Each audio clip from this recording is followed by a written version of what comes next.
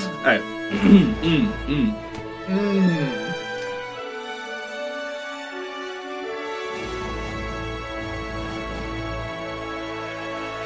Welcome to Notebook. I'm Chad Rotherman. I'm JJ Artemis. And I'm Andy Mechanic. And today we're going to be talking about Overwatch. Overwatch was a game that was released in 2016, developed and published by Blizzard Entertainment, and is a first-person shooter. How do you guys think about that? Like also, the game or the which part? It's also on PC, PlayStation 4, and Xbox One. It's true, it is on those things. I have, not done that in so long, unless it's, only on one thing. Interesting. Yeah. Whenever we have, noticed. a game that's on multiple platforms, I always forget to say it for some reason. Good. Anyway, I've played a lot of this game. How much have you played this game? I assume you checked before the cast? I didn't check. God damn it. Now that you're saying, I probably should have checked. If I had to guess, on PC, I would say probably 700 hours, maybe a little bit more.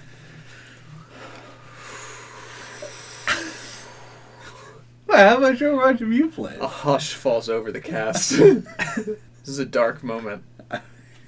Why is this a dark moment? Have you played more than him or something? No. What are you? Late into he is a Harry Potter time turner and has just been playing Overwatch for years consecutively. What year is it? I was just trying to manipulate the tone of the cast to try and turn it into a self-help situation. Because you don't want me to play as much Overwatch? No, I just emotionally wanted to embarrass you on the internet. But I think I've played probably 100 hours between both the PC and the PS4 version. So yeah, PS4 I'm level 27 now, so what does that even add up to?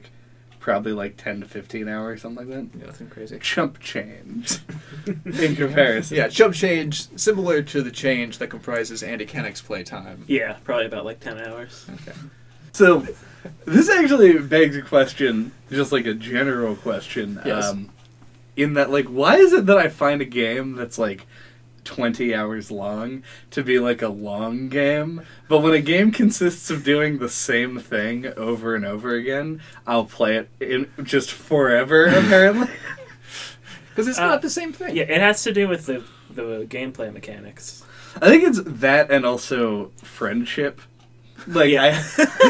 When I'm playing a single player game for 20 hours, that by definition means that I'm sitting alone doing that thing for 20 hours, whereas with Overwatch I'm socializing. Yeah. In the 21st century version of what socializing means. Yeah. Which means Discord. It has to do a lot with the gameplay as well, though, because I noticed while playing Zelda this past week, I would have guessed that I played it around 50 hours, but then I checked my Switch last night, and I've played it for over 70.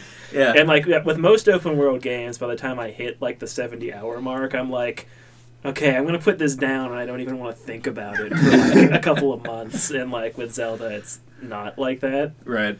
Yeah. So, I guess, yeah, because, some I enjoy, mechanics yeah, can, it's can get the you to perpetuate mechanical playing a game. Yeah, and specifically, as generalized with most shooters, the sort of thing that having an actual human being as an opponent brings to the table. The design is very, very different for any sort of online competitive games, and something we've only addressed on the cast a handful of times. But being able to have another dude who could be one of 24 different things face off against you in a game, and different combinations of things in different positions all over the map. No game is ever going to be literally identical, probably even remotely identical, because human beings just bring that much diversity to any sort of shooter they engage in. True. There's an aspect of sort of infinite variety when you have other people controlling the inputs. Yeah, and it's also the fact that each match is only however many minutes. I think seven and a half on average during the beta. I googled this because I was curious. Yeah, there's always that mentality of just one more, just one more game. I believe that And 10 then, minutes is the later. maximum allowable time. If defense wins, but the attack gets to whatever the final objective is, then the match will last for exactly 10 minutes. One thing that we should note probably, actually, as we're going into this sort of design of a multiplayer game, we've never talked about like a live online game before. I don't mean by live, because we got Splatoon. Right, we played... Okay, we talked about Splatoon, but we talked about Splatoon... Actually, Splatoon is an amazing touch point. Yeah. If for some reason you heard our first ever episode in October of 2015, you know that what we, I guess, are probably going to end up doing is just talking about the actual design of this game. Because discussing, like, the metagame, or, like, the idea of, like, hero interplay outside of that realm, like, as they stand now, is something that, one, is going to be obsolete. Like, as we record this podcast right now, there's some really significant changes to Lucio going through on the PTR, which is, he's one of the most, like, impactful heroes in the entire game. Yeah. And he's getting major changes to him, so anything that we said, even right now, would become totally irrelevant in a couple of weeks' time. Because the numbers are mostly determined by interplays between those numbers, and they get tweaked constantly. But the intent of most of the heroes is pretty static in terms of the direction that they want them to play. Some would say even sort of stubbornly static in the case of heroes like Sombra. Yeah. Where, like, player perception of what the heroes are supposed to do run up against what the developers intended the heroes to do so hard. Yeah, of all of the of all of the changes that they've made over the year this game's been out, there've been a lot of them, and Yes. this is probably going to end up being the first point that I want to actually address. They really have only changed the way that a hero feels to play maybe once or twice, and even then it's sort of like this sort of intangible, abstract idea of what it felt like to play Symmetra before and after the change. So for the most part, just kind of numbers tweaks. Yeah. So I guess we're trying to tell you why you like this game, not how to play this game better. Right.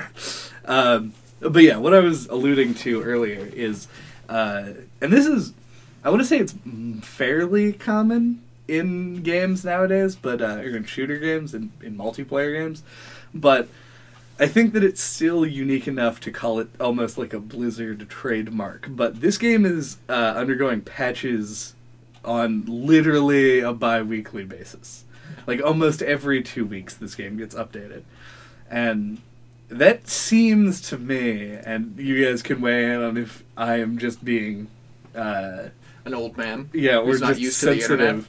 But like that seems like a crazy amount of development and like work that they put into like just making this game change constantly. That's what loot boxes allow you to get. Everyone shits on loot boxes constantly, and depending upon their implementation, it can be justified. But situations like that, where you have a game, even a game that's released for like full retail price, but has some other continuous revenue stream among all people who continually own it, allows them to do crazy things like have constant development cycles and dedicate whole sections of the company permanently to working and maintaining this thing for like years.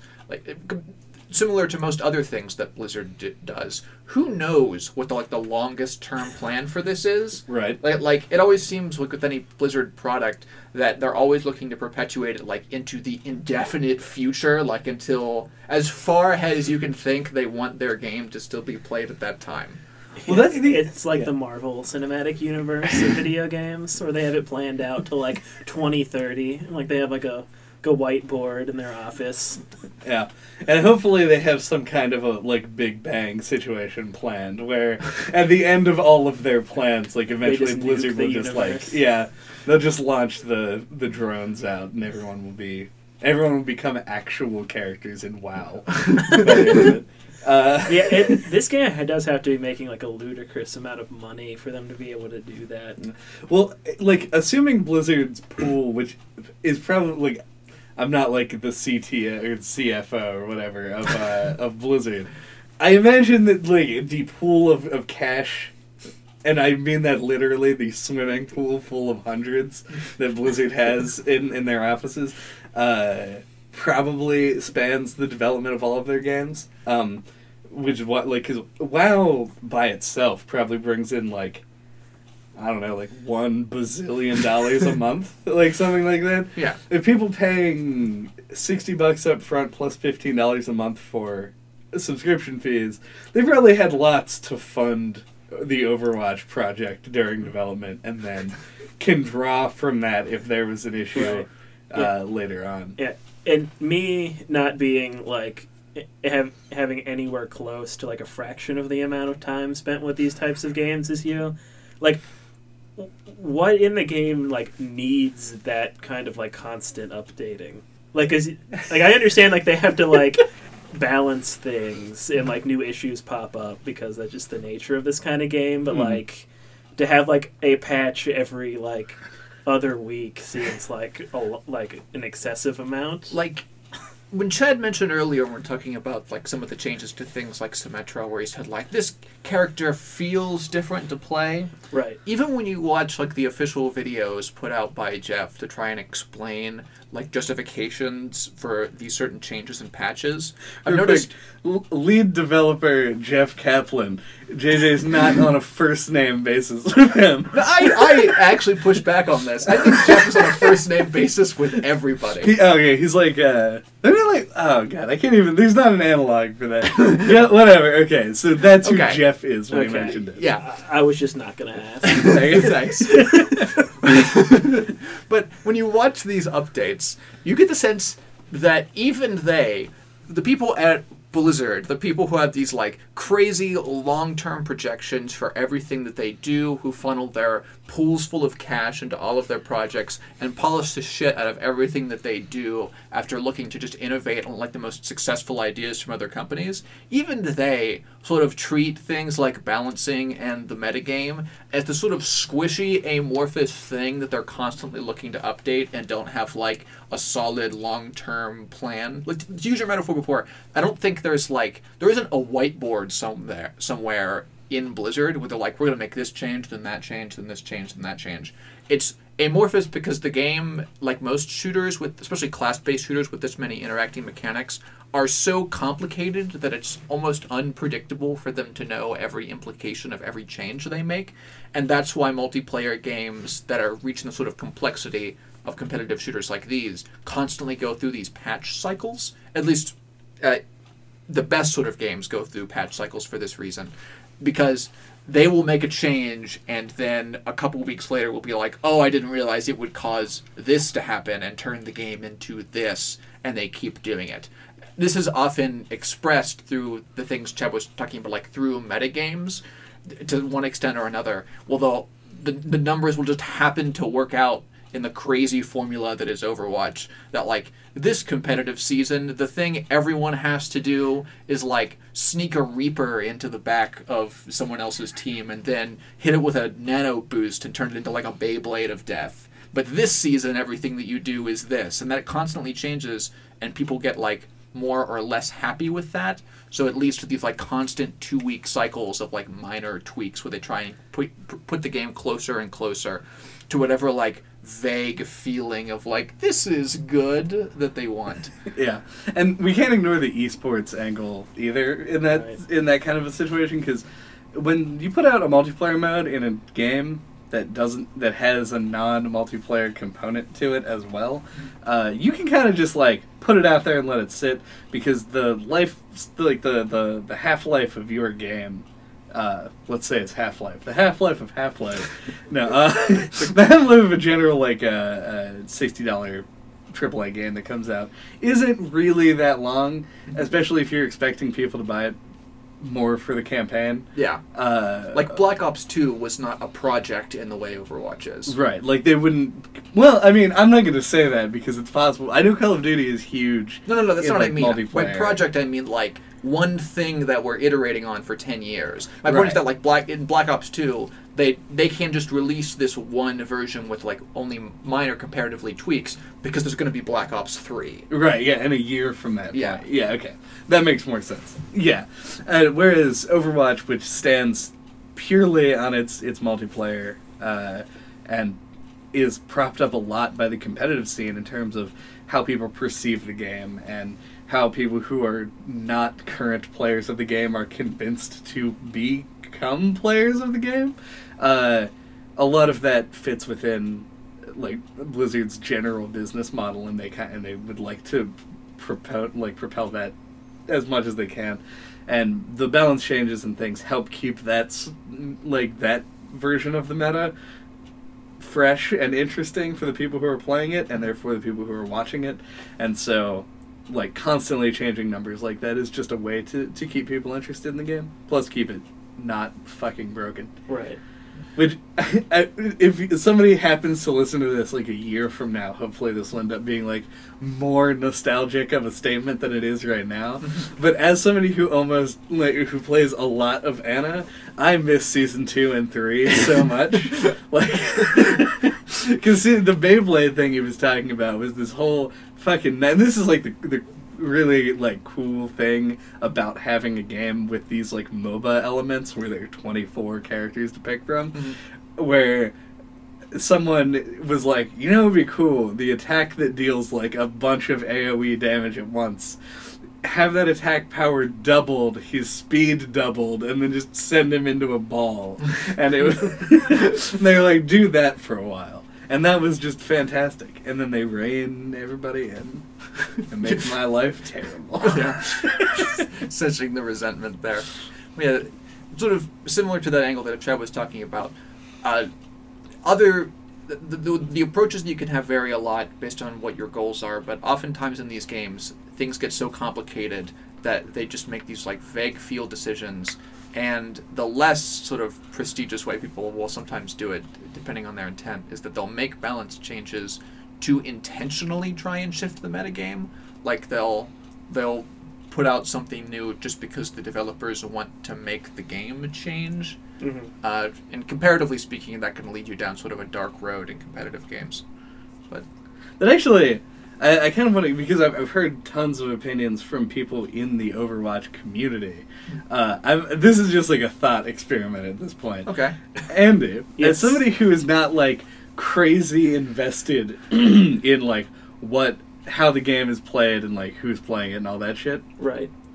I'm wondering if you just saw a game.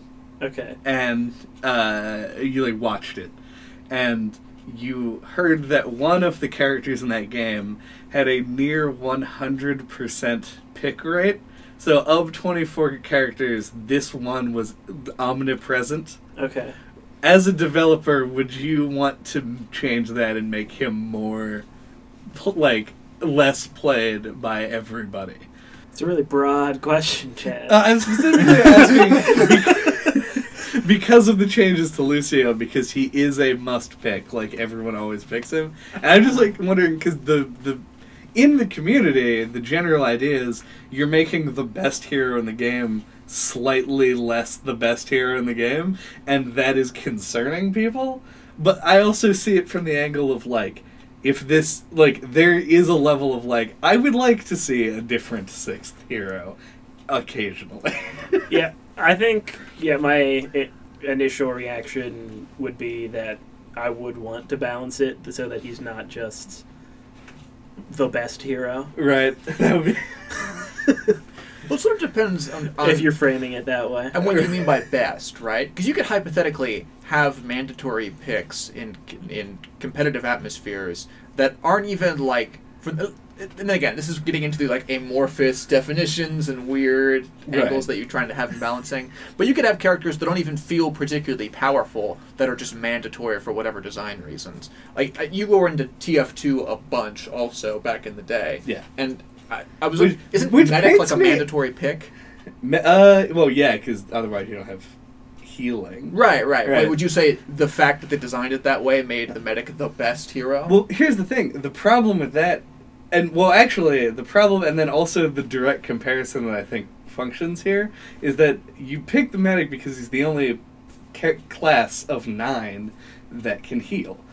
Lucio is one of 24 heroes and one of 5 that can heal.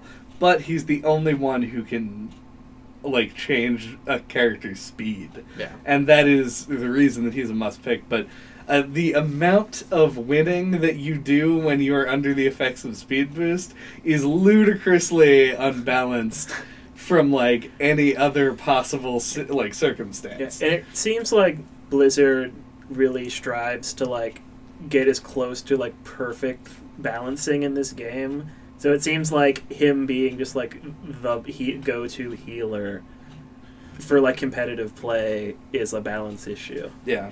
And Blizzard runs into problems like these all the time, where you have to choose what scenarios to balance for. Like obviously, in the highest tiers of competitive play, Lucio is mandatory, but it's not for the vast majority of people who play this game.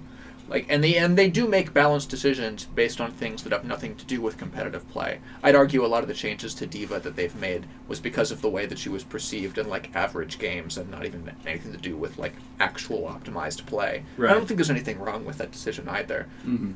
Yeah, no, and that's just part of these balance changes. I apologize to bring it to something that was so like relevant to the current time, but I think it speaks to the like larger point of the way that they introduce these changes. Yeah, I think it's a fair question for development, because you can have when it comes to design, like it becomes interesting questions when you have mandatory compositions based on a whole bunch of different things. Like if you're comparing it to an RPG, which may seem weird, but I'll explain like in a something second. like Pokemon. Yeah, something like Pokemon, or like even like a Final Fantasy, where you had like variable party composition. To some extent, there are some things that, or at least some roles that are like absolutely mandatory within that framework. Right.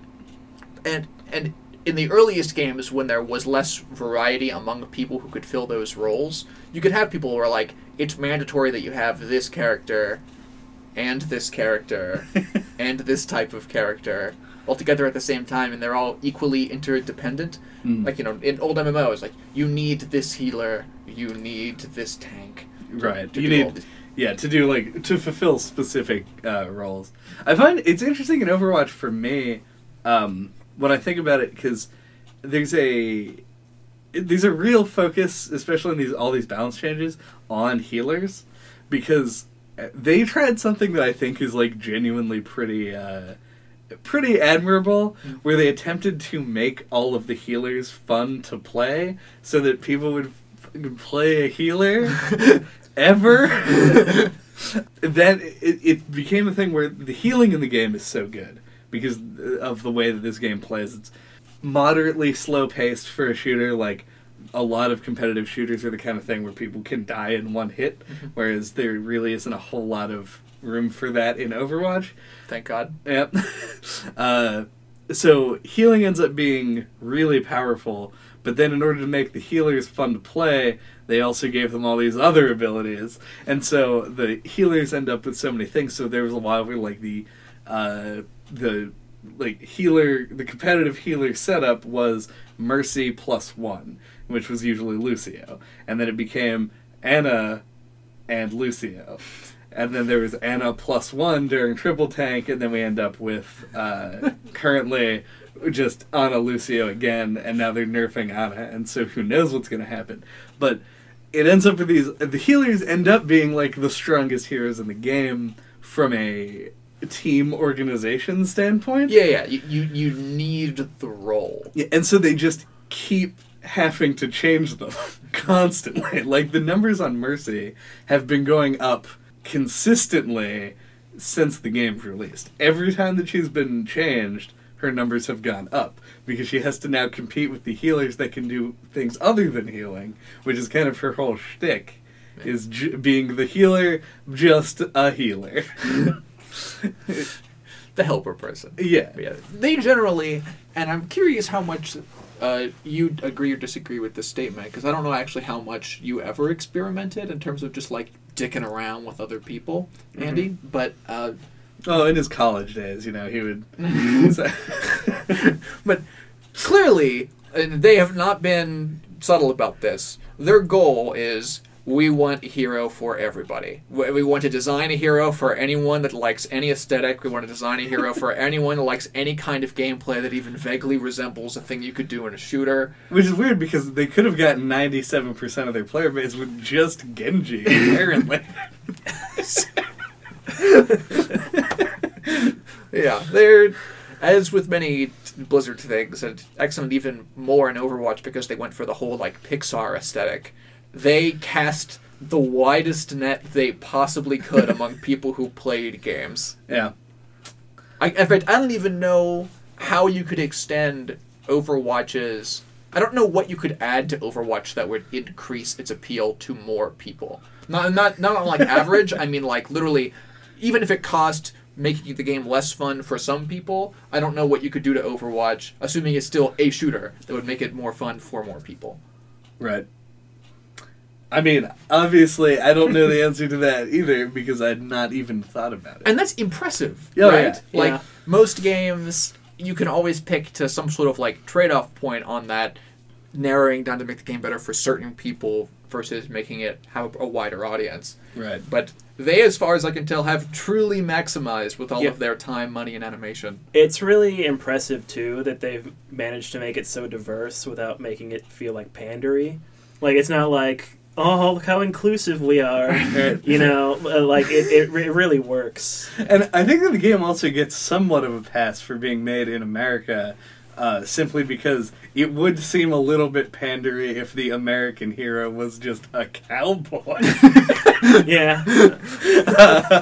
In any other circumstance, but I think that Blizzard pulled it off, and I never really batted an eye at McCree until he got his American flag cape. Yeah. I wouldn't have even, like, I guess it makes total sense that he's American, but I never even thought about it. Yeah, But they have so many heroes that, like, aren't even exclusive. Like, 76 is pretty fucking American. that's true. And 76, like, the design goal for 76 was pretty clear from, like, the moment that if anyone said his name.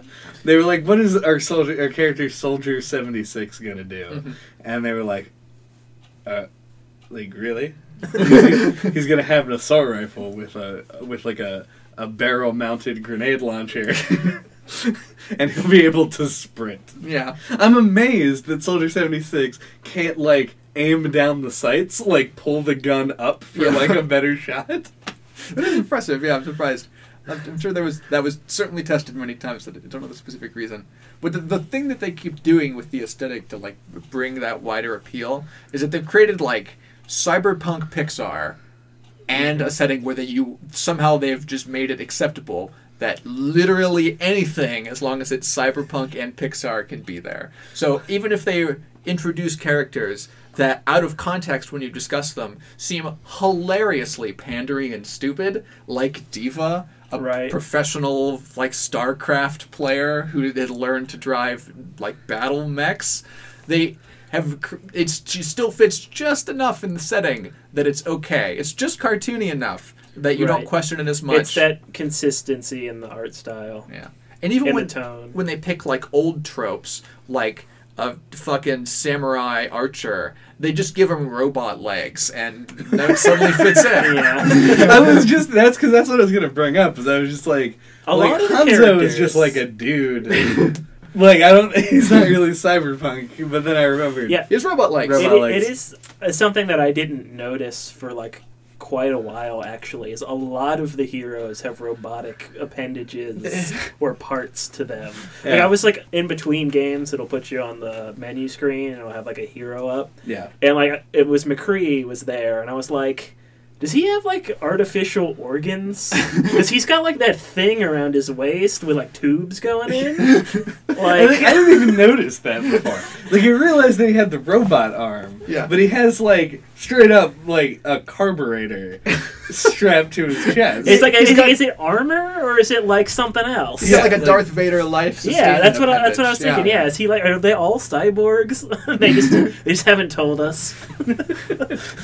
It's There. cyberpunk. Everyone's a little cyborg. Yeah. It's a part of what makes the setting work. Yeah. You have varying degrees. Is there anyone that's 0% robot-y? There's so fucking many that you can't just list them off in your head one at a time. Well, I mean, like, D.Va is just Yeah, a okay. girl. She's but not she's a robot. in a mech. Are we sure that she doesn't have, like, Matrix style? Like, she has, like, a brain implant that lets her control the mech or something. No, like a like, more like Pacific a- fucking like Rim. she has like a like human plug-in port, like a human USB.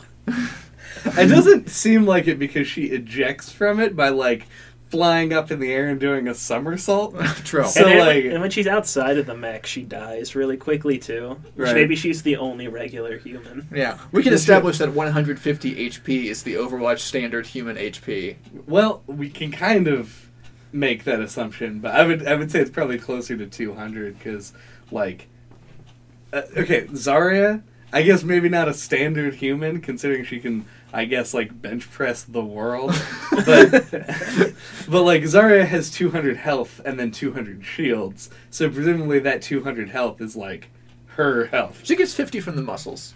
She gets 50 from the muscle. Yeah. So like McCree gets 50. Well, if McCree had like an iron lung strapped to him or whatever it is that he has, I imagine that would be even more fragile, and he should have like 105 HP. Not in the future, it's not fragile. You're bringing in what an iron lung in reality right now. Would be. When iron lung, I believe, only is just that huge metal tube. So that's not what it is. It's very fragile. My point is that in the future, we haven't reached. You have to think that in the Overwatch time, our robotic appendages aren't like shitty substitutes like they are now. They're just better. Yeah. Okay. This is like Star Trek shit. Yeah. Like how Data's like super strong. Yeah. He's got a better arm. He doesn't have like a substitute arm. Okay. So 150 is regular person HP, but everyone is just more than a regular person. They're basically superheroes. They are. They're called heroes. Yes. But yeah, it really, I think a good comparison is it really leads into like a comic book kind of tone. Yep. Where you have something like Winston, who is like a talking gorilla scientist, and it's like a very comic book kind of thing, and it works. The thing about Winston and comics, in conjunction weirdly, is that I feel like, because they have started releasing comics as like a part of the regular like lore updates in Overwatch. Yeah. And Winston seems such a natural fit, and it's because of things like Gorilla Grodd. Yeah, he's straight up inspired by Gorilla Grodd. And I'm so amazed at how well he plays in 3D space, because like that's the kind of thing that you see in a comic and you're like, if they tried to like put that in like a movie, it would look so stupid. Like some kind of like weird gorilla just fucking walking around talking to people. But Winston looks so good. Yeah, but it's because he was designed as a 3D model. Yeah. And because their animation like abilities are unbelievable by video game standards. Yeah, that is true. The Pixar comparison is a really apt one, because like especially if you watch like the short films that they've done, it's that professional level of animation. That's actually what got me interested in the game initially, which I'm sure was part of the grand Blizzard plan pre-coming this game existing. But the only thing I knew about it, and I learned about it back in the days when I was still super into Super Monday Night Combat, so this was like prime audience material, that there was going to be like a class-based first-person shooter that also had like super diverse cast, futuristic sci-fi setting, kind of like pseudo-campy, really fun tone, and made by Blizzard.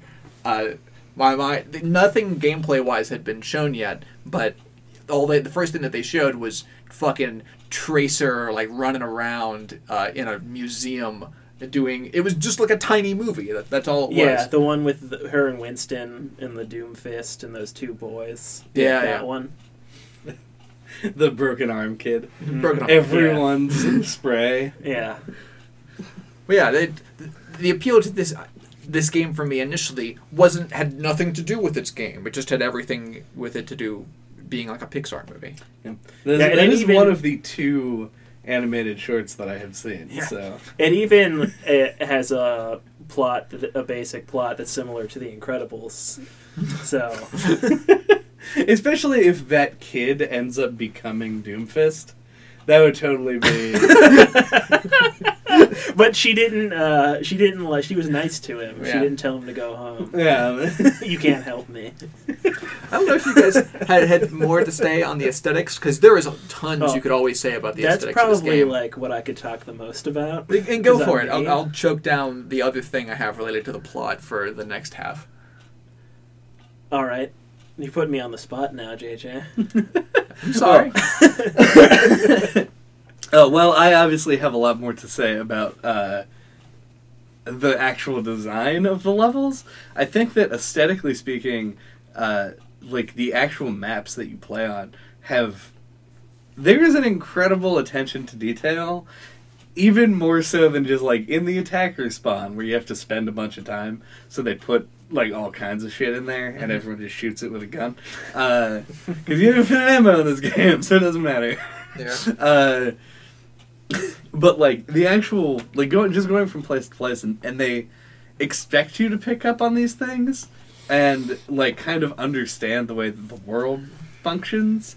And I think that that's admirable from the standpoint of somebody who came from like old shooters. Yeah. Mm-hmm. So like when you like I don't even know what country fucking DE Dust 2 was in. Just like nondescript Middle Eastern country. But like every single map in Overwatch has like a sense of place in a way that like doesn't exist in 90% of other shooters. Yeah, there's a lot of environmental storytelling. Yeah. I think it's important to pick up that all of the storytelling that they attempt to do is always either purely descriptive of where you are now or retrospective. Like everything that they try and design the characters and the settings around is trying to inform you about where they're at now and who they were. But there isn't... Calling it a story, I still think is sort of weird because it saying story suggests a sense of progression that doesn't really exist. It's backstory. Yeah. Like things don't develop in Overwatch. There's no, at least yet, there hasn't been any like true character development to anyone involved. I mean, they've... Okay, character development might be pushing it. They've added some, like, voice lines that, like, hint at some sense of, like, them now knowing each other or something. But with the addition of things like Oriza and the character of Ify and whatever, that's just where we are now in the game. Mm-hmm. Whenever they introduce a new character, like, Sombra they sort of backfilled. Like, they were like, Sombra's been around the whole time. Don't worry about it. And Ana, they just put in voice lines. They're like, we thought you were dead. It's like, well, okay. But Oriza is the first one to really sort of advance the story of the game.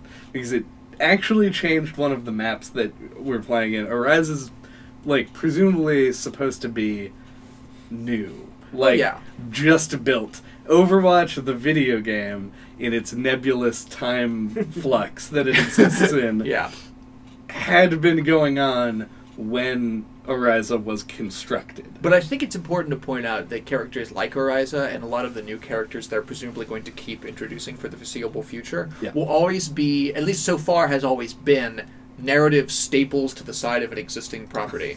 Oriza wasn't, like, created by Winston after, like, something terrible happened to Tracer as a way to, like, protect her from harm. Right. Oriza's existence has nothing to do with anything else that had been going on with the characters on Overwatch. There's an arguable, like, link to the Doomfist stuff, but I think the vast majority of people... For example, Andy, what's the Doomfist? It's like the Infinity Gauntlet, right? Fair enough. It's one of the things that you have to escort from point A to point B in one of the maps. Who cares about the Doomfist? Oh god, like the evil characters. I don't know. I wasn't sure if you were going for like. There's like a character that uses it, right? Not in like that it game belongs currently. to. No, Is there like a Thanos? There's a suggestion that there wants might be the a character Doomfist? named Doomfist later who might exist later. But the point is that it's not even like a MacGuffin. Like, it's descriptively, like, it could be a MacGuffin if there was a story and development happening. Right. But it's just like an artifact that exists in the world. Now, your point stands, and I wasn't even really attempting to argue that. Just the fact that they seem like they might be pushing in that direction to try and expand the universe and maybe roll time forward a little bit within the existence of the game. Because currently the game just exists in a constant, like, if you sat down and were like, I'm going to get the narrative of this game, and then you went into a game and you were like, and every time that you did like a Nuzlocke run of an Overwatch game, and every time you died you switched heroes, and you're like, everyone died. The credits roll. Like, that would be the whole thing. I feel as though they might be trying to expand upon that in the future. Yeah, it's like they had all like the released like short films that they put out, and like all of that's just like backstory and lead up to like where the game takes place, Right. and then it's never progressed No. past that I don't point. think they ever needed to progress. No, but it's like it does kind of feel like they're setting it up to progress. Yeah. Well, yeah, because And then that's it the just- hook, right? yeah, and then 'Cause it they're trying just to pull you doesn't. into Overwatch. Yeah. The hook is Roadhog's shift ability. Whatever. But yeah, they definitely like. It's definitely like intriguing. Like, as somebody who's not even close to as into the game as you guys, like, I want to know the plot of Overwatch. Yeah.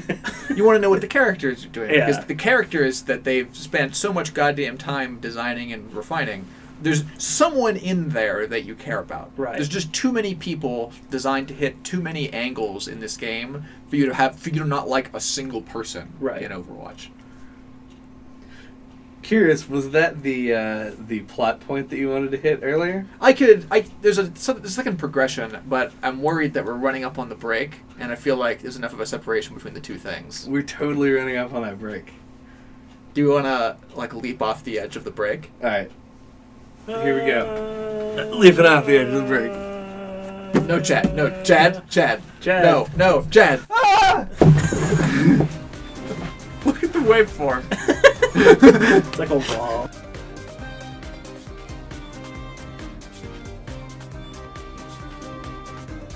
Oh no! I didn't realize you started the podcast. Yep. It's back. It is. Is it back? I need your confirmation that it's back. It's way too much lean. I'll turn this podcast around. Oh no! Oh, there's so much instability you are introducing into the podcast. Welcome back to the podcast. So, This is our most sensual of introductions. after No the one break. listening will ever know what happened. they'll just hear you guys panicking, and then my voice slightly louder than normal. So, Oh yeah, I was gonna do a thing. Okay. I have a thing that I do want to get into, but I felt like I would offer you the courtesy of finishing your point before I do. This game constantly tries to present itself in something that I don't know the real term for, so I'm just going to call it characterization by omission. I've noticed a thing that's starting to become like a growing trend in video games recently. Breath of the Wild does it a whole lot, and I'm sure we'll discuss it when we get to that episode. What I mean by design by omission is you create a character with a strong visual style that signals lots of things about a trope related to the character. So much that you can try and you are able to make tons and tons of easy assumptions and fill in the gaps of that character based on things that you see around them and things that you've already been exposed to. This is a thing that I also think that Fire Emblem Awakening ended up doing really well, but in sort of a different style. It's much more extreme in the case of Overwatch, and it's getting more extreme in lots of games in the future. And what is being omitted there is any actual explicit narrative characterization. Like, when the further you look into the characters of Overwatch and lots of other things that use this design trend, the less you're actually going to find out about them as people beyond the tropes and assumptions that you yourself made when you looked at them. And that doesn't mean necessarily to be a criticism. It depends on the goal of the property. In Overwatch's case, you're looking to play a shooter where there's not going to be a whole lot of narrative going on ever. It's just a justification to have all these crazy superpowered people punch each other, which is generally enough. But, like, what matters to me when I'm playing the game and what Blizzard wants to matter to me is that I can fill in the gaps in these stories about who these characters are. Like, I know enough about generally what Zenyatta does that I can think, like, oh, if he interacts with this person, he'd act like that. And they just use that instead of ever actually putting in, like, long descriptions about the interactions between the characters. Mm-hmm. All they get to do is they can have, like, a quip back and forth with one another, and that's enough for you to create the stories in your head about what's going on. Yeah, I don't know. There's probably a name, like an actual trope name for this kind of design, or not trope name, but you know what I mean. Yeah. but it's relying on the audience's like knowledge of pop culture to like do the bulk of the work. Yeah, but and lots of people do that, but they generally supplement it with stuff. Right. Like they generally use it as like assumptions, and then they fill it in after that to help you just bridge the gap and understand the character initially. But it seems like more and more games are doing this thing where they just go, why do we need to fill in anything ourselves after that? Like, it's comparatively a risky proposition when every individual who plays the game can each for themselves just fill in and create the best version of any character that they're playing. Plus, like, if you get attached to a character, as we discussed before, like, finding that character that you most like their personality or whatever, having, like, explicit text describing them could potentially break that immersion with them. Like, right. If you just suddenly discovered that like your favorite character was like a pedophile, you'd be like, "Oh, come on, Blizzard!" Yeah. It's like a coloring book, right? It gives you a really strong picture of what it looks like, and then you fill in the details. Man, did I not see where that metaphor was going until the end. You're allowed to put some of your own personality in there. Yeah, and I initially like bounced off of this really hard when I started playing it. Once the game actually came out and started existing, because I really wasn't in the market at the time when I went through like the betas for like another shooter that I could get super into with the mechanic set. So I was really just hooked in by like the unanswered questions that all of the characters present, like who are these people, what are they doing, and the game itself gives no shits about like any progressive narrative at all. It's it was just sort of the thing where I went in and was like, oh, these are all just justifications to have cyber people punch each other in cool ways, while a 14-year-old yells at me for being bad. Right. Well, I get the impression that Blizzard does totally care about who the characters are and how they're perceived by the community. Right. The perception of the characters. But do you think that they have a narrative like written, and they just like they don't know how they plan to roll it out, but they plan to like actually put it out in pieces? I'm going to take a hard stand on no on this one. I think, and my reasons for because that, it seemed like there's so much pre-production on it that they would like actually have a story. They had an advantage in their pre-production. I don't know if you, Andy, are aware of this or have heard us talking about it much before, but Overwatch was built from the remains of like the one big failure in Blizzard's history, which was Titan, an attempt to try and make a follow-up to World of Warcraft. Right. So they had a lot of like pre-setting work in like Vega Place. They changed a billion things for Overwatch. People generally exaggerate the amount that they like just straight lifted from Titan, but they had a general sense. Still, but all like the animated shorts though. Yeah, the shorts in the comics are the kind of thing that, like, sort of make me want to lean one way or the other, but it ends up being, like, me not caring at, like, an amazing level. Because, like, the short films don't use, like, in-game assets. Like, this is true. That's all they're original all animated, animation. Yeah. And, like, I feel like you don't put that kind of money into that. If you don't have if you don't actually have a plan for it. Yeah, like, it would be cool if we spent like $3 million animating a 6-minute short about a woman sneaking into a Russian facility. Like, I feel like they have to have like a vague outline of a story. But it reduces their freedom in the future. Because part of what they do when like introducing new characters into Overwatch is look to fill gaps that have nothing to do with the narrative. Like Orisa exists explicitly because they were like, we want another character like Reinhardt who's sort of like an anchor by which other people can like move forward in the game. So they designed a character by like messing around with Zarya and like a bunch of different existing abilities that they had to try and make someone who filled that role, and then they designed what the character would be around that role and other like different needs. Like, let's make her kind of African themed because we don't have an Africa person yet in the game who really fits with that sort of setting that we have already existing. If suggesting that they have a long-term narrative would have to presume that narrative would have to ignore the existence of all whatever future heroes that they can't necessarily predict are going to exist one way or the other. Mm-hmm. Well, it could be like how we described how they treat the gameplay, where it's like a squishy, amorphous thing that they can change. Like, they have like a basic plot line that they can plug new shit into. I think the reason that they're shorts, and the reason that they're explicitly like short films, is that every narrative of those shorts, at least again so far, has been completely contained within themselves. They're all tiny stories about like 1 to 3 of the existing characters in the game interacting. And as of yet, there hasn't been a hint that anything more is going to go beyond than what already exists.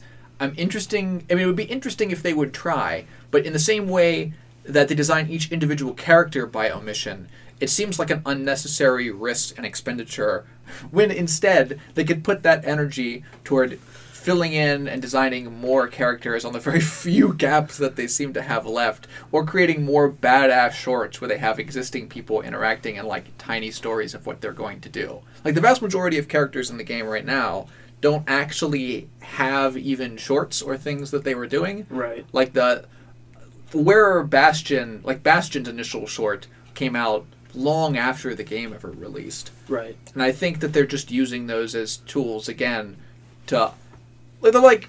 We've used this multiple times recently, which is weird, but they're like tiny little Saturday morning cartoons that give you hints of the kind of people that interact with them, but I don't see them going on like a straight narrative arc. I don't think they're going to have like an event that's like the return of the Omnic Crisis or something like that. A great comparison for this is TF2. Right. I don't see them going the TF2 like living world route, if that's a good word for it. I honestly didn't even know that was a thing in TF2, and I played 1,700 hours of that game. You didn't know TF2 had like a plot? You didn't...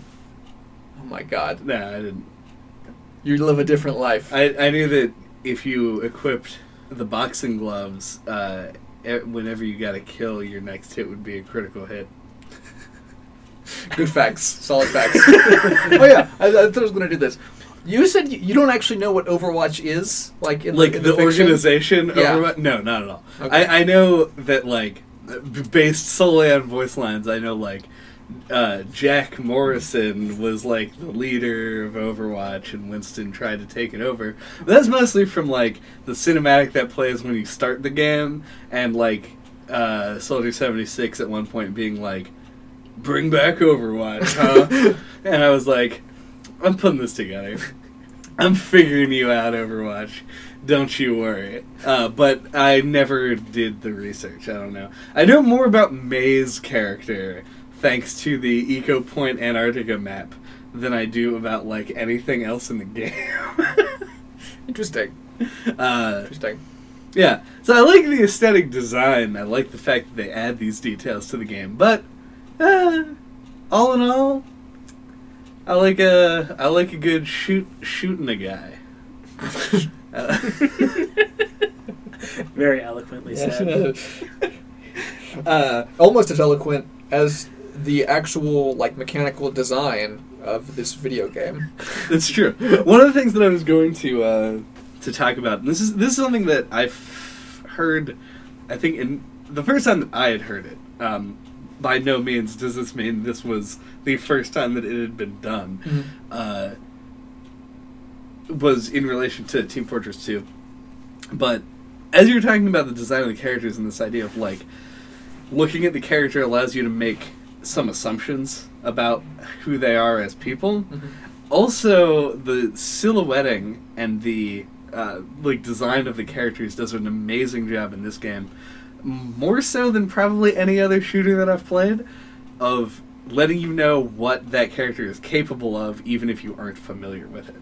Like, for me, the thing that took me the longest to figure out, and I mean, I still figured it out in the first, like, 5 or so hours, is knowing about Zarya's charge level. Yeah. And the reason is because I didn't play Zarya.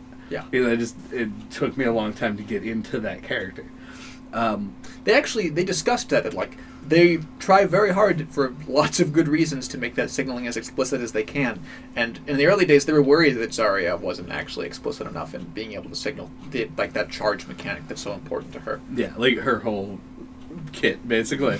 Yeah, but even then they make her, like, glow like she's uber charged in TF2 when she has full charger close to it. And you need as much of that as possible when you're dealing with 24 heroes who all have 3 to 4 different things that they can do at any given time.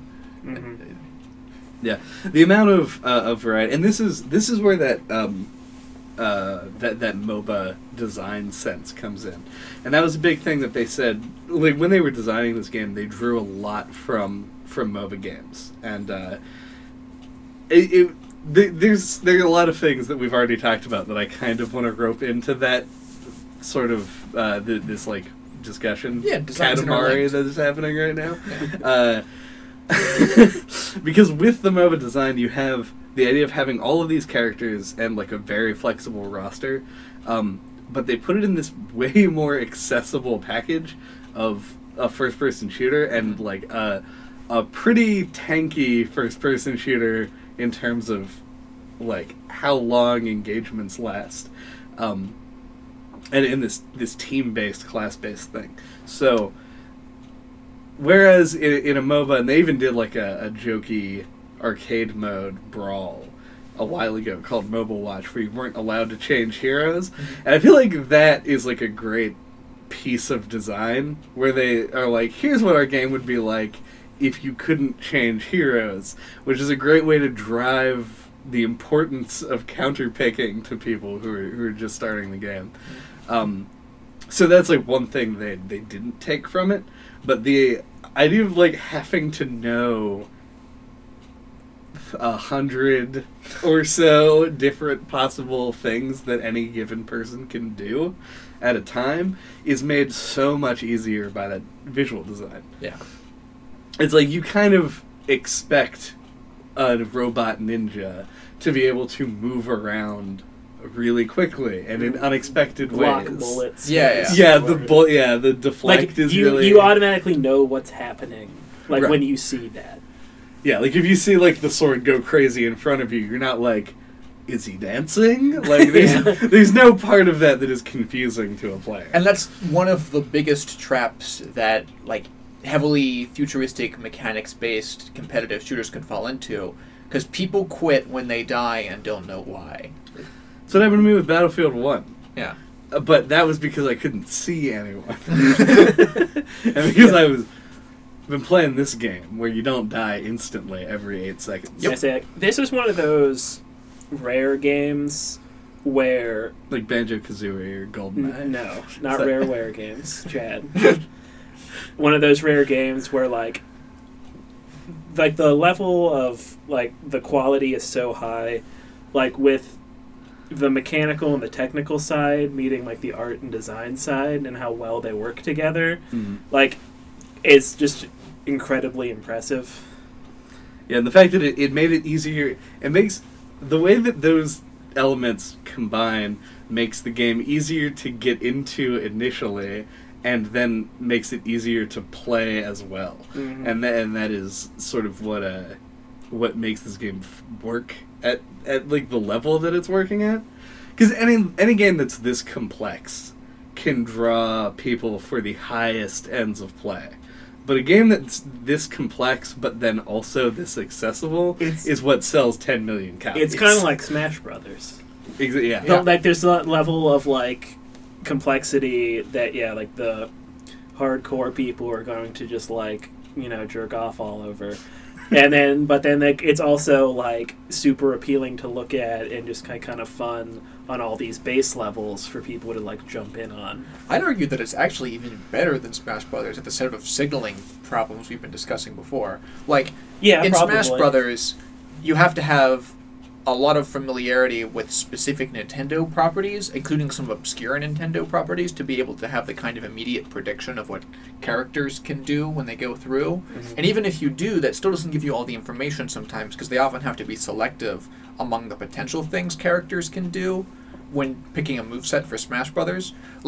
If you were just told me, and I didn't know any information already, that Lucario was a character in Smash Brothers, I could not, with reasonable certainty, give you the exact 4 moves that he has in that game. Yeah. I probably wouldn't be able to say he has a counter for some reason. Like, Right. Use a Pokemon. Yeah. Yeah. Yeah, but in Overwatch they did a better job at that by designing original characters that were tropey enough that you can always just fill in the gaps. Yeah. So, which I think is the natural place to go from there, what are your favorite heroes to play? As alluded earlier in the cast, on PC, and I do think this question is super variable between whether you're playing it on PC or console. Yeah, this is true. On PC, after they made Zenyatta not die instantly to people with sniper rifles. To a Widowmaker body shot. Yes. Thanks. I fell into... I had a deep, committed romantic relationship with Zenyatta. You gotta try to sneak the word romantic in there as if nobody would notice. Of course. Yeah, I've always been generally... When I'm playing shooters... And by my standards, even a shooter like like Overwatch is fast. I like to be in a circumstance where I can have as much time as possible to react and plan out the sort of things that I'll be doing. Mm-hmm. And Zenyatta's a slow guy who is far away, wants to see everything going on from a distance, and then make selective decisions to try and influence the outcome of engagements. Right. It was like they made a guy who can heal, sort of chittily, but he can still heal. That allows you to still take an active role without constantly putting yourself in like a threatening position. And that was a really weird departure for me because most of the other competitive shooters that I'd played, I liked playing classes that had a super high risk-reward ratio. But once I got into the competitive shooter space, where time to kills are so much quicker than lots of the other games that I was playing, like, they went past the area that I was comfortable with. Like, I no longer had fun if I could just die instantaneously if I made a mistake. I like high risk reward, as discussed in other, like, podcasts we've done, like Dark Souls, but shooters reach a point where it just becomes beyond my, like, physical ability that I want to be able to react that fast. And I don't want to have to train myself to have fun in the game. Yeah, that's the thing that kind of put me in the place that I'm in. Just to confirm, when on console you enjoy playing Symmetra. I enjoy playing Symmetra on console and some other things. Other things that let me take advantage of other people being bad at aiming. Console is like my jank space. Yeah. I'll be like, oh, I get to play Sombra now. That sounds impossible, actually. I don't think I've only played Sombra like once on console, and it was it was horrifying. Well, she's still not good, but everyone else is also worse, and your spread is huge. Yeah. Hey. But yeah, that's the thing about the sort of that play style. It is, when I was younger, I say that like I'm an old man. Mm-hmm.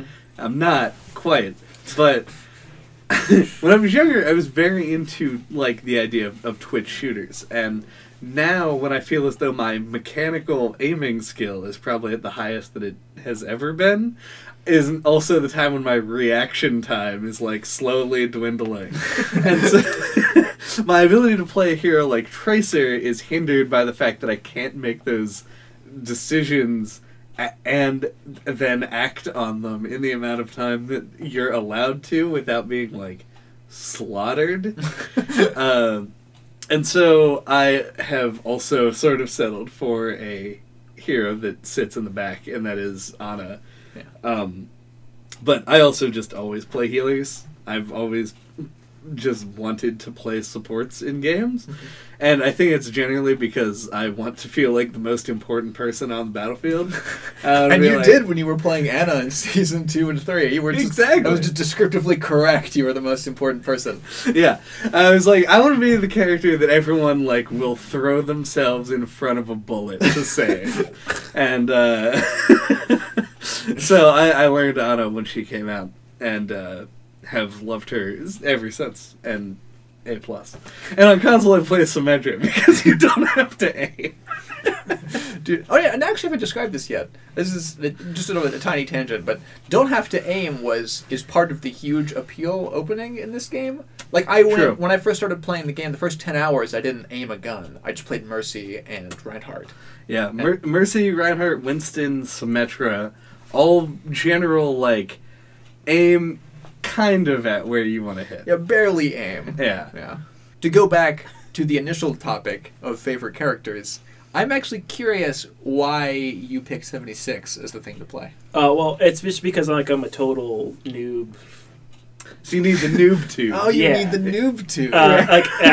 So I gravitate towards DPS because then I feel the most useful that way. Mm. Like in terms of like how Soldier plays, I really like that he has a healing ability and that he has got like the rockets that do a lot of damage. Like he's just pretty much like the middle of the road kind of character. Like he's efficient, and I like that because I'm not that good.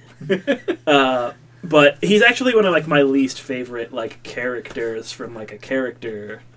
Yeah, that's totally know. fair. Yeah, Like, yeah, the Personality, design. design. Anna kind of came in and took that because I actually do really like the design of Anna. Like I think that everything that she does,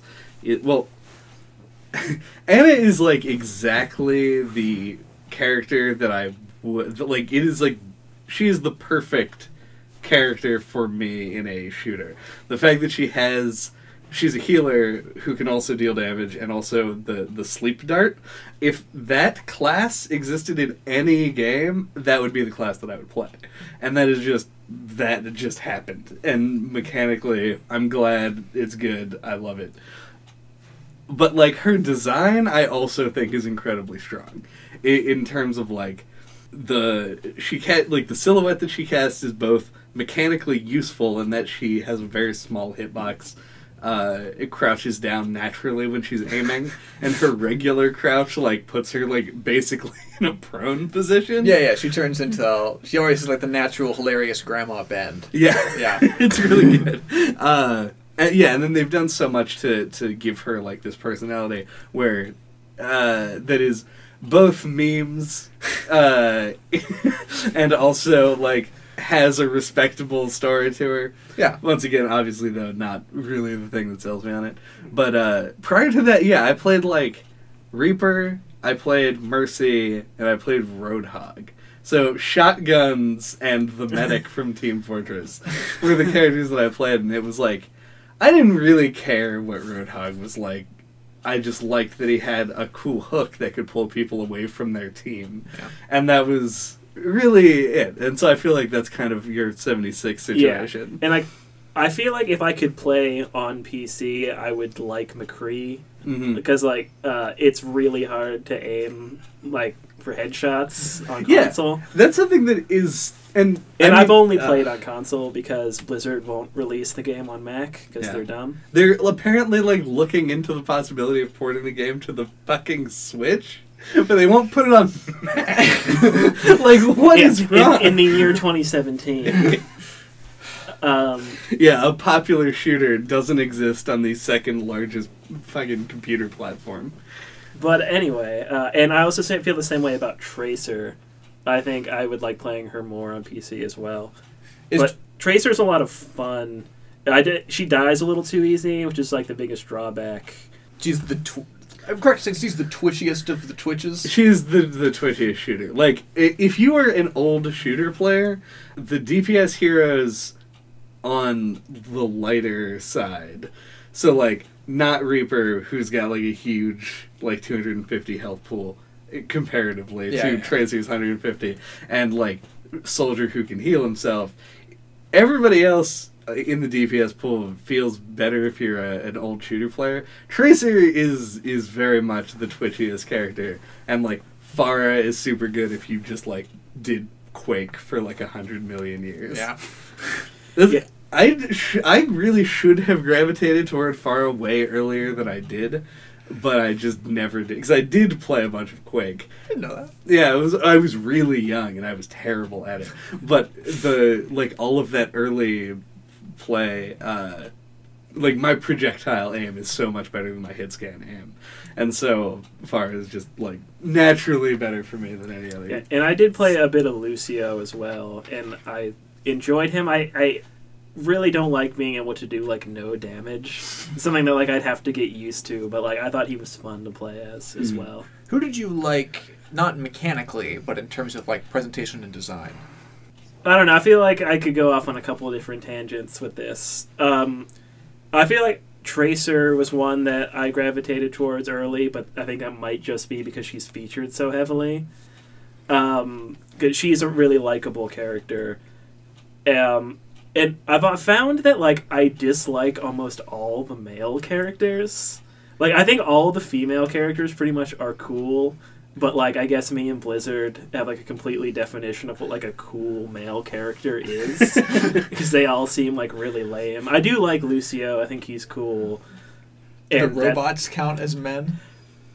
half, Half maybe. men. I All right. I kinda- believe, but, like, yeah, Blizzard has either continuously or alternatively, confusingly referred to Bastion as she.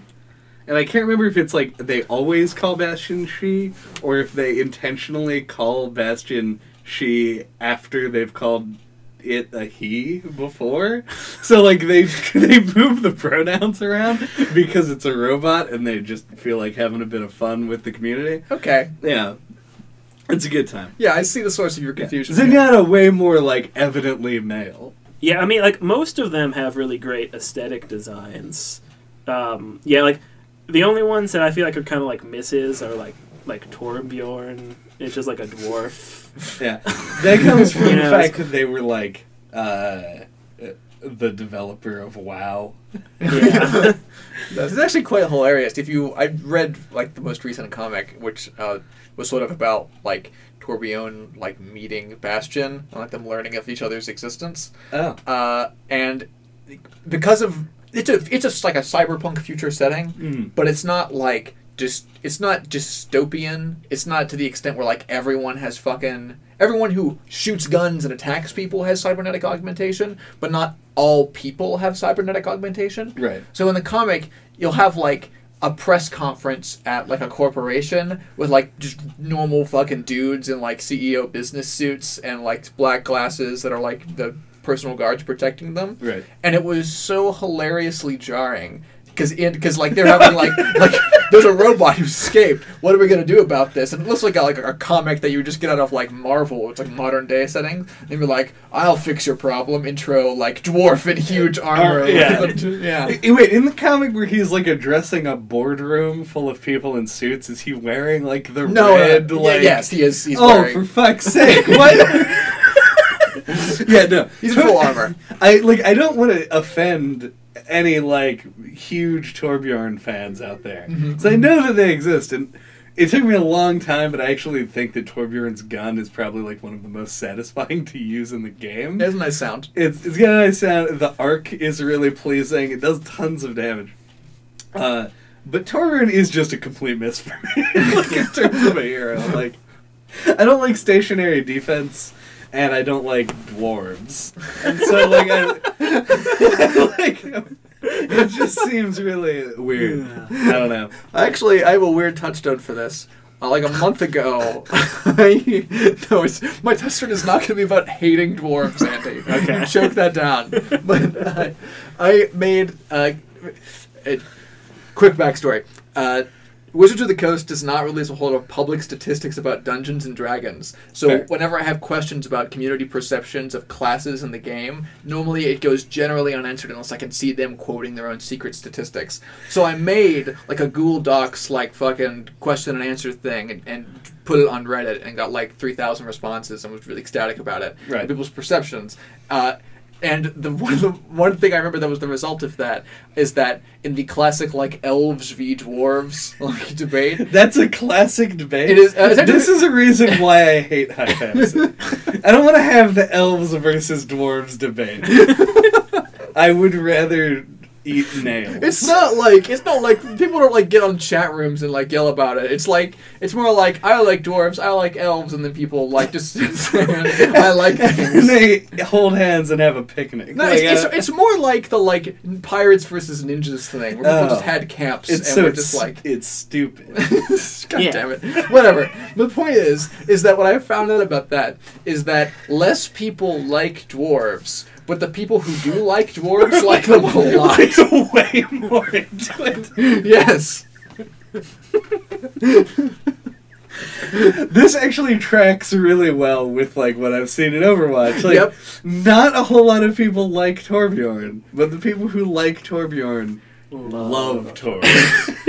So there's a vein in the rock wall that is Overwatch, I imagine, of like dwarf lovers. The one thing that I really want to see, speaking of statistics and Torbjorn, strangely, Okay. is I want to see the statistics on how many people, or like which gold weapons have been purchased more than any. Interesting. Because I feel as though Reinhardt's hammer, it has to be like number 1, and then it's Torbjorn's hammer. Because I think people just, like, every Torbjorn I've seen after hitting level like 200 has had his gold weapon. And I'm just like, what? Why? And like, what? You only play this character, don't you? That is probably true. Yeah. But after that, I also really like Junkrat's design, and I also like. I feel like I don't know if they intended it, but it feels like him and like Roadhog kind of like they are buddies. go together as like a set. Yeah, they're Yeah. canon buddies. They're Roadhog is Junkrat's bodyguard specifically. There you go. Yeah.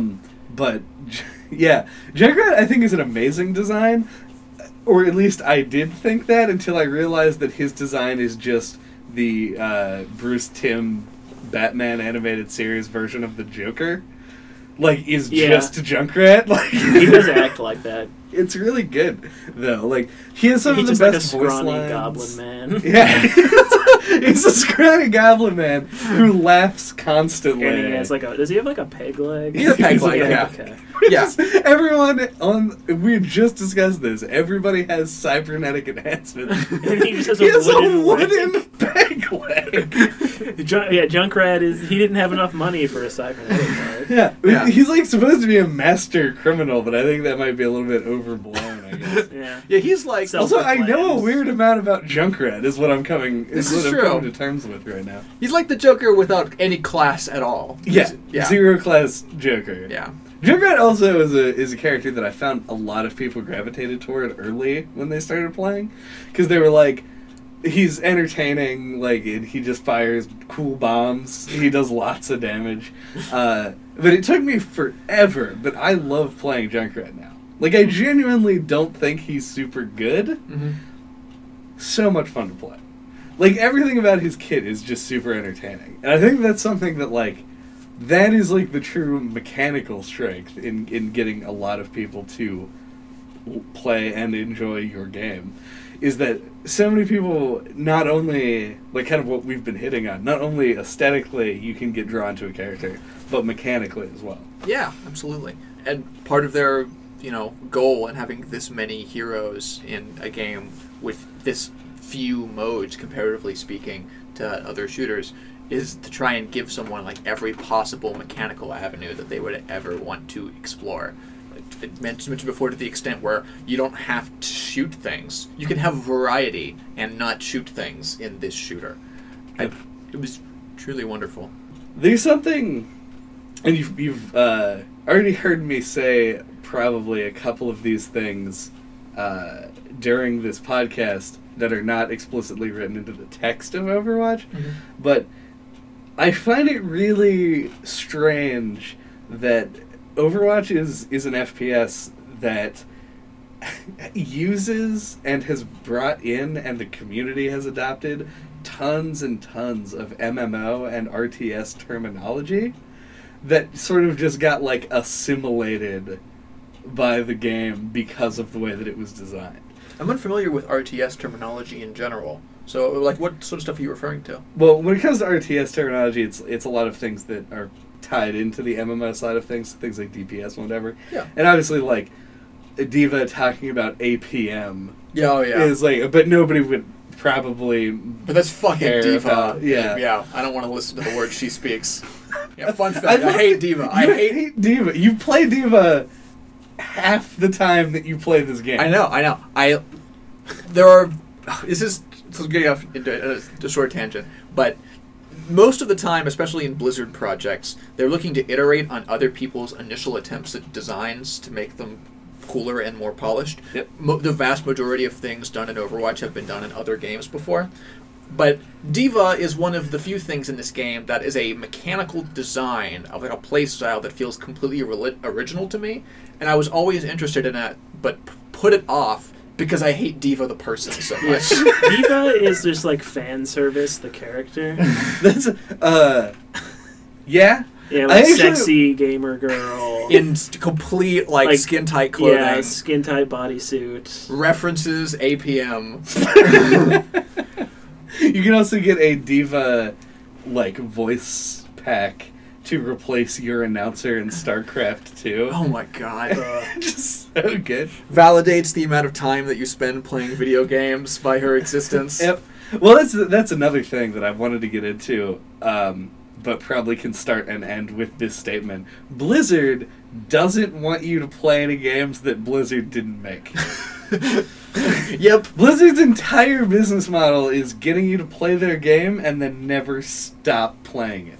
And if you stop playing it, they want you to go play a different one of their games. So, and fortunately, I've never been caught up in this. I played WoW for about 3 months. Yeah. I played Diablo 2 in 2000 whatever. Yeah, when people played Diablo 2.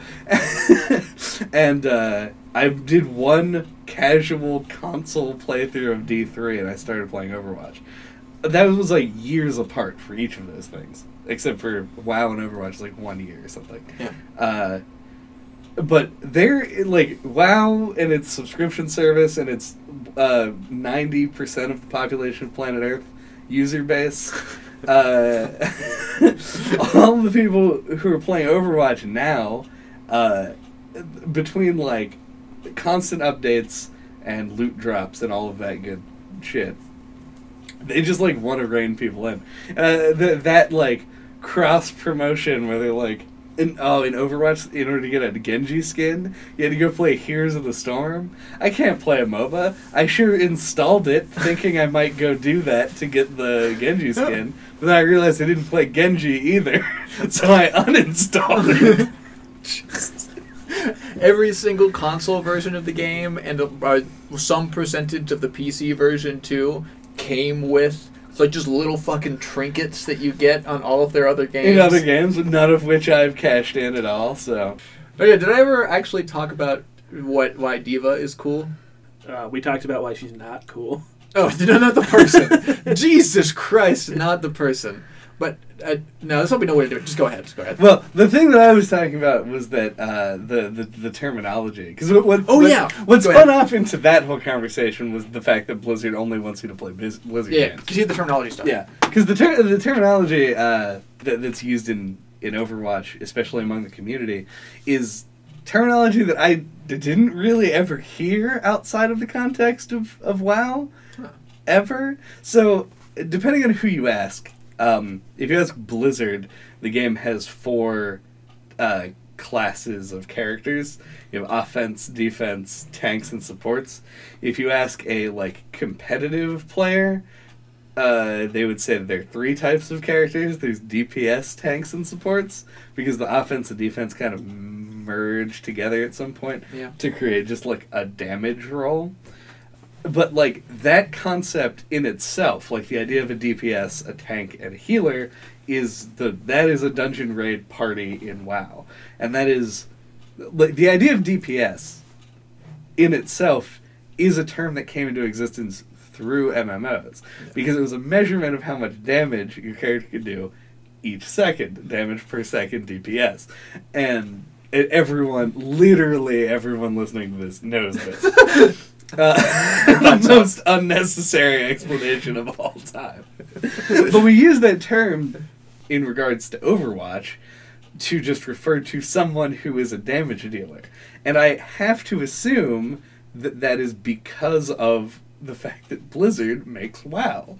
The people who are playing WoW transferred over to this new Blizzard game, and just the terminology came with it. I've heard Reinhardt's hammer be referred to as cleave damage. I've no... What? Cleave damage, which is the thing in WoW, and in, I believe in RTSs as well, referring to a thing that hits a swath of enemies at once. Oh. So one swing from Reinhardt's hammer and Winston's Tesla cannon is a cleave weapon because it can hit multiple people at once. Jesus. Okay. What and I never heard that term before, and then somebody just used it I understood what it meant because that is a good term.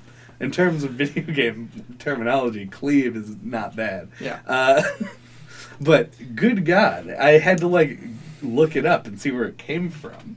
And that's just so interesting to me that like even Blizzard has brought in design sensibility to its new game from its older games, but also its own like language. Like the Blizzard-ese that you use when you talk about Blizzard games.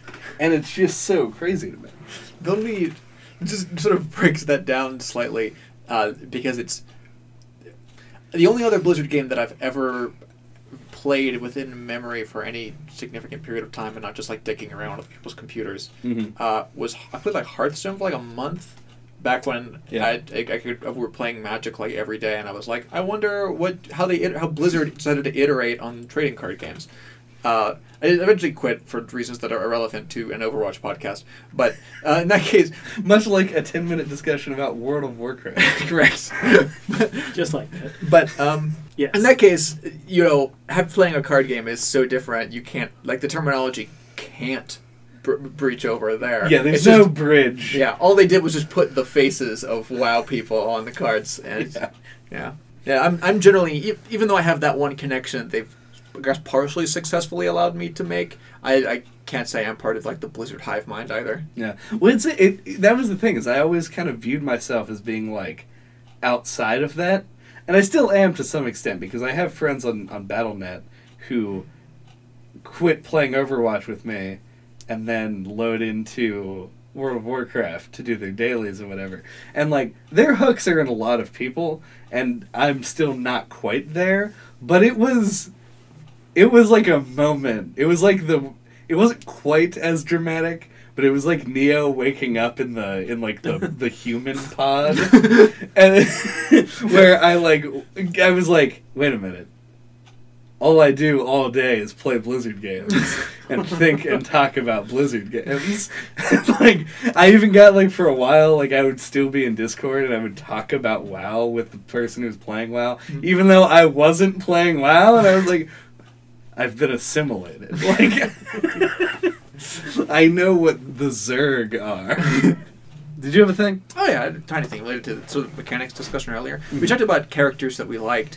But I wanted to know if you thought that there was anything, in the same way that I think that D.Va is an interesting mechanical iteration on shooters and specifically class-based shooters, I wanted to know if you thought anything in this game was unique enough to be worthy of being called out as this is Blizzard going off and blazing their own trail and doing a good job at it.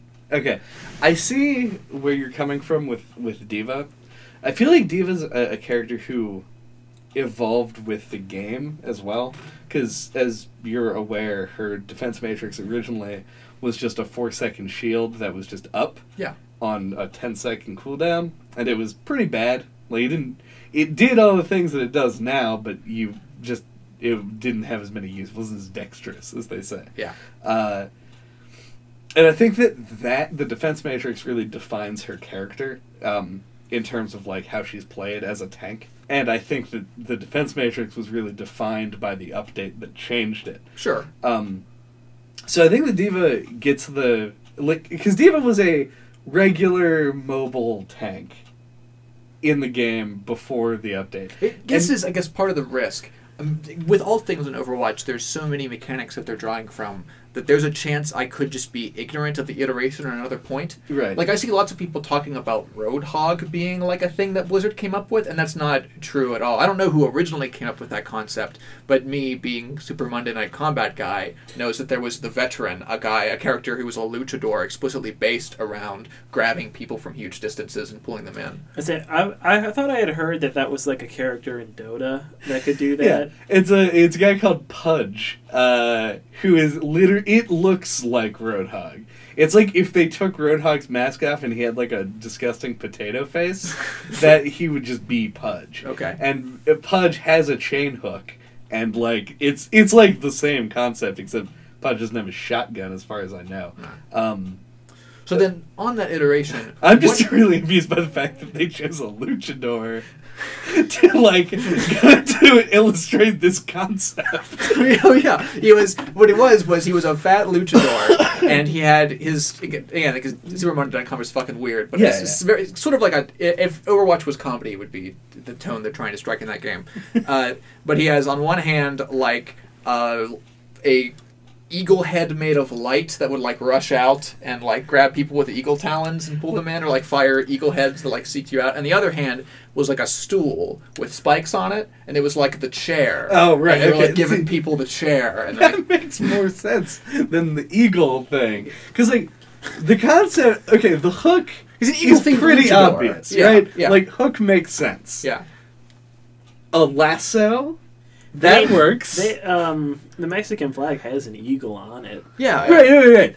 But it does not represent, like, an eagle does not pull things toward another thing. An eagle's claw does. An eagle's claw picks down. a thing up. That's exactly, that's what you're doing. You're picking a guy off the ground and you're pulling him to you. I'm just saying, that's what the eagle does. The logical leap between I need to get that guy here is a lot bigger from I'll use a chain with a hook on the end of it than I will use an eagle made of light. Okay. That's the point I'm going for. Fair. They did a good job signaling it. You'd like throw it out and it would make a hilarious eagle screech, and it was great. Yeah. You'd know to get out of the way when you heard like, right. Like the claw was coming.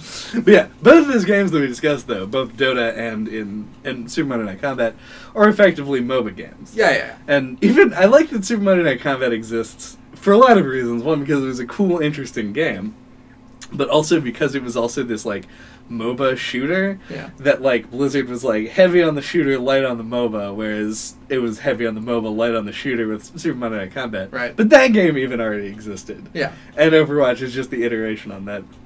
But the point of it that I brought up with these sort of character, like, with Blizzard stealing characters, what is mobile tank? You said that, like, it's a thing that's in tons of games. Well, my experience, what I'm referring to specifically are things in World of Warcraft, but also exist in other MMOs that I've played, which is like one.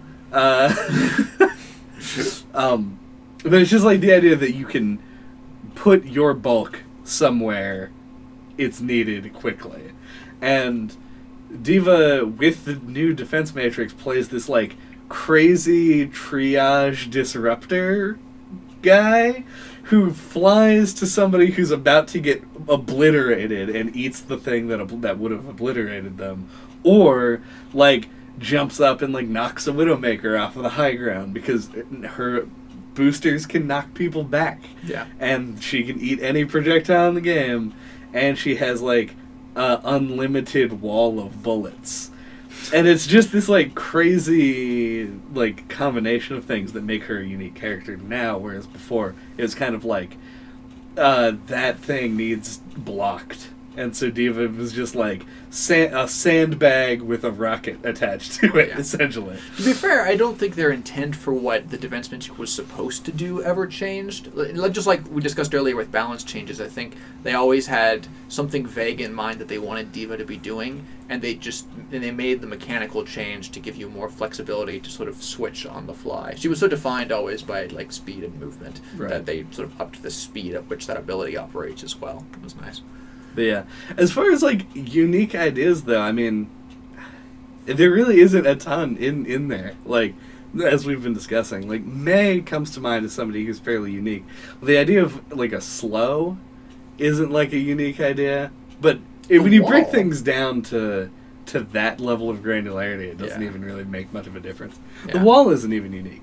Like, there is in Halo, you could like throw a barrier in front of you. Oh, in fact, it looks suspiciously like to the point where in my mind I occasionally picture Ariza's barrier as the mobile barrier from Halo Reach, I think. I'm gonna say Reach. It was one of the armor abilities which I think got introduced in Reach. Yeah. So I want to say that it was that. Right. Yeah. So a lot of the things that they did are pretty similar to other things. So then, if that's the case, switching gears here, I actually still have sort of an open question related to your perceptions of this, Andy? Because Uh-huh. we've discussed often how they made most of their decisions around the idea of trying to cast the net as wide as possible, which is something a little bit different, I think it's fair to say, than most other Blizzard games historically before Overwatch. I was curious, like, to what extent it grabbed you, if any, and like I still don't have a sense whether or not you actually enjoyed your time with Overwatch as someone who just is meh about shooters. I liked it. I wouldn't say it hooked me at all. Like, if I didn't have you guys to play it with, I probably wouldn't play it at all. Mm-hmm. I liked it, I'd say less than Splatoon, but a comparable amount. Like, I would want to keep playing it. Right. Okay. I will inevitably continue. They managed to make a shooter that I enjoy, like an online-only, multiplayer, competitive shooter that I actually like, which is a huge feat. Yeah, like, that is, like, the highest echelon of there's a almost 0% chance that Andy will like your game. Overwatch, like, I'll take that challenge. Yeah. Yes. I mean, I guess they could have made, like, if somebody comes up with, like, a real-time strategy game that Andy just adores, that would be the holy grail of design. But, unfortunately, probably won't happen. It's all the more interesting considering that they were trying to, grab a hold of these wide nets through different existing mechanics and not through, like, true, new, unique mechanics like Splatoon did. Splatoon was looking to, like, completely redraw how you interact with shooters around a mechanic. Overwatch just goes, nah, instead of making the best mechanic, let's make every mechanic, and then you just pick your favorite. Yeah. Like, Splatoon is, like, the only shooter that, like, I would pick up and just play by myself for hours. Right. See, that's the trick, though, in, like, we're approaching the advent of Splatoon 2 as we're discussing this, so it's obviously something that's been on my mind. But Splatoon chose its design for a totally different reason than the MOBA-inspired design of Overwatch. Because Overwatch is about player interaction and not with each other, because as we found out through playing Overwatch for 600 hours, 700 hours, everyone hates everyone else. But the idea is the idea between character interplay, whereas Splatoon was about understanding area control. Yeah. And it allowed you to play with any amount, like any mixture of, weapons and mechanics that you wanted on your character, but you can't balance 1,000 different heroes with, like, a unique, weird mechanic like that. Like, if you have a bunch of different characters and the idea is to, like, outplay and counter your opponent, then you can't also be worried that, like, the walls are bouncy, like it's a pinball machine, or, like, some insane other mechanic, like, is not just gonna fit. It's easier to just give them ground to walk on and guns to shoot, and just say, like, this character can also fly, and this guy can build a teleporter. Nope. The one other thing I don't even know if we want to get into is I had two notes, and I think we can combine them, because we've covered pretty much everything else, is the idea of competition in this game, and its, like, ranked system, and how much everyone hates everybody else constantly. And how it seems impossible to solve this problem. I do think it's impossible to solve this problem. I think the thing that Overwatch tried to do that, to my knowledge, is unique to Overwatch is they tried their damnedest to mask the ways that you are bad from yourself and other people. Yeah. They hide how much you suck at specific things as well as they possibly can. That's true.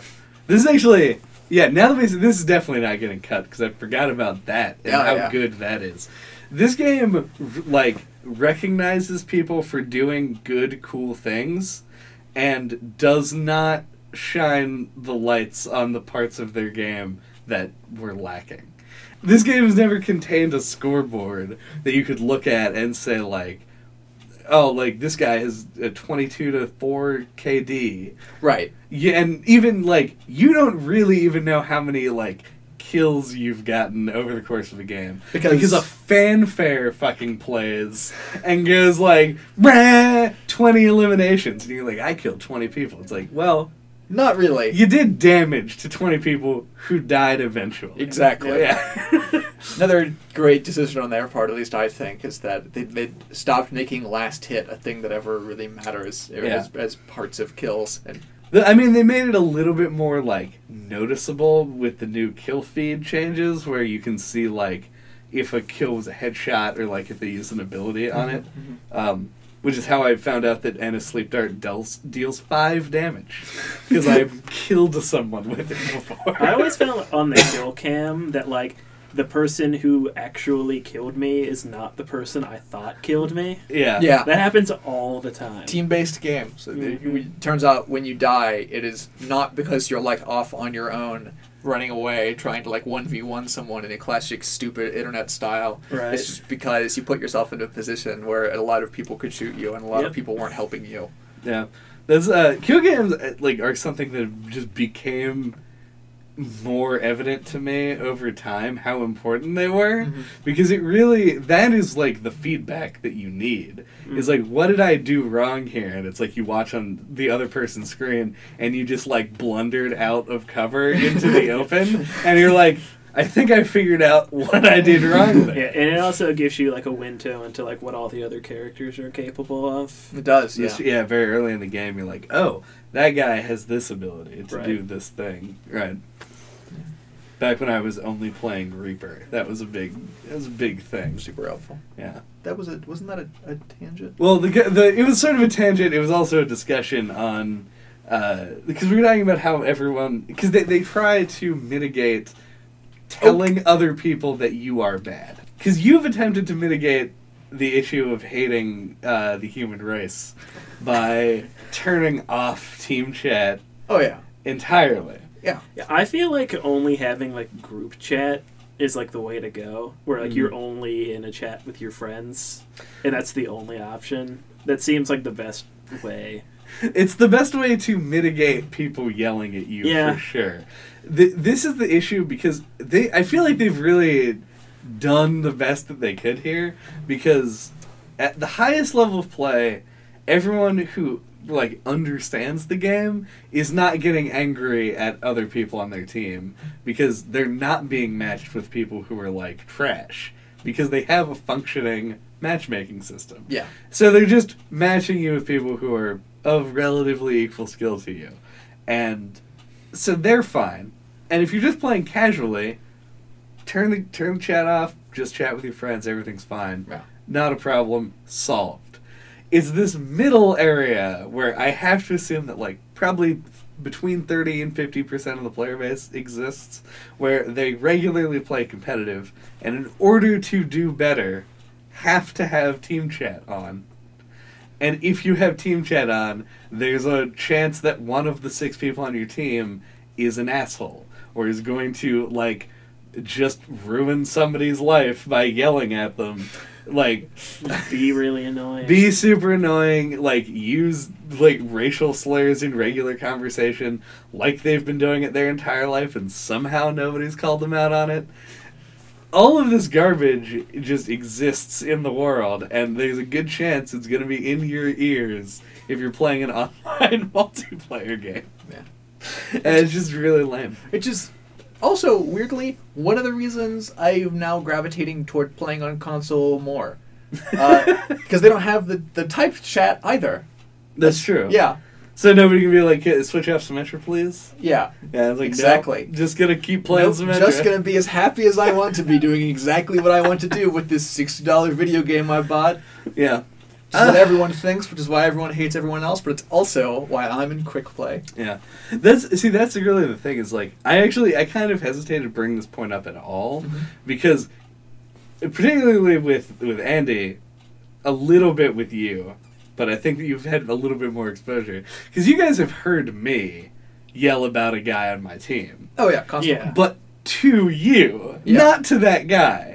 You've probably never seen me go in chat on PC and be like, switch off Hanzo, you fucking scrub, I hate you. And then, like, fuck, I don't know. Like, I've seen that so many times. I've seen way worse than that. And people, like, relentlessly berating people. And the trick is, don't. What a trick, yeah. I know. It's one simple trick to make it so that you're not the scum of the earth while playing a video game. Yeah. Stop. Just don't do it. Because that is my level of self-restraint. Because I have no self-restraint when I'm talking to you guys on Discord, because I don't care if you know that I'm angry at a guy. You don't talk to Andy on Discord. That's true, I don't. On PS4 Play Chat, on the Whatever. on the PlayStation iToy. Thank you for listening to No Clip this week. What are we talking about next time? Next time, we have abandoned ship on our previous ideas, and all of our lives have been entirely consumed by The Legend of Zelda: A Link to the Past. Just kidding. Legend of Zelda: Breath of the Wild is the game that we're going to be talking about in 2 weeks. Until then, if you want to get a hold of us, you can do so at noclippodcast.com. You can find our email address, our Twitter, YouTube, Twitch, probably some other shit, I don't know. Anyway, I'll see you guys later. Have fun with your links and your stuff. Play more Overwatch. Did you hear that they're adding Link as a Playable character to Overwatch? The Doom Link. Which, that sounds like an Xbox peripheral. Breath of the Wild does it a whole lot, and I'm sure we'll discuss it when we get to that episode. But next week on NoClipPodcast.com. 2 weeks from... fuck. 2 weeks from fuck. 2 week from Fuck's Day.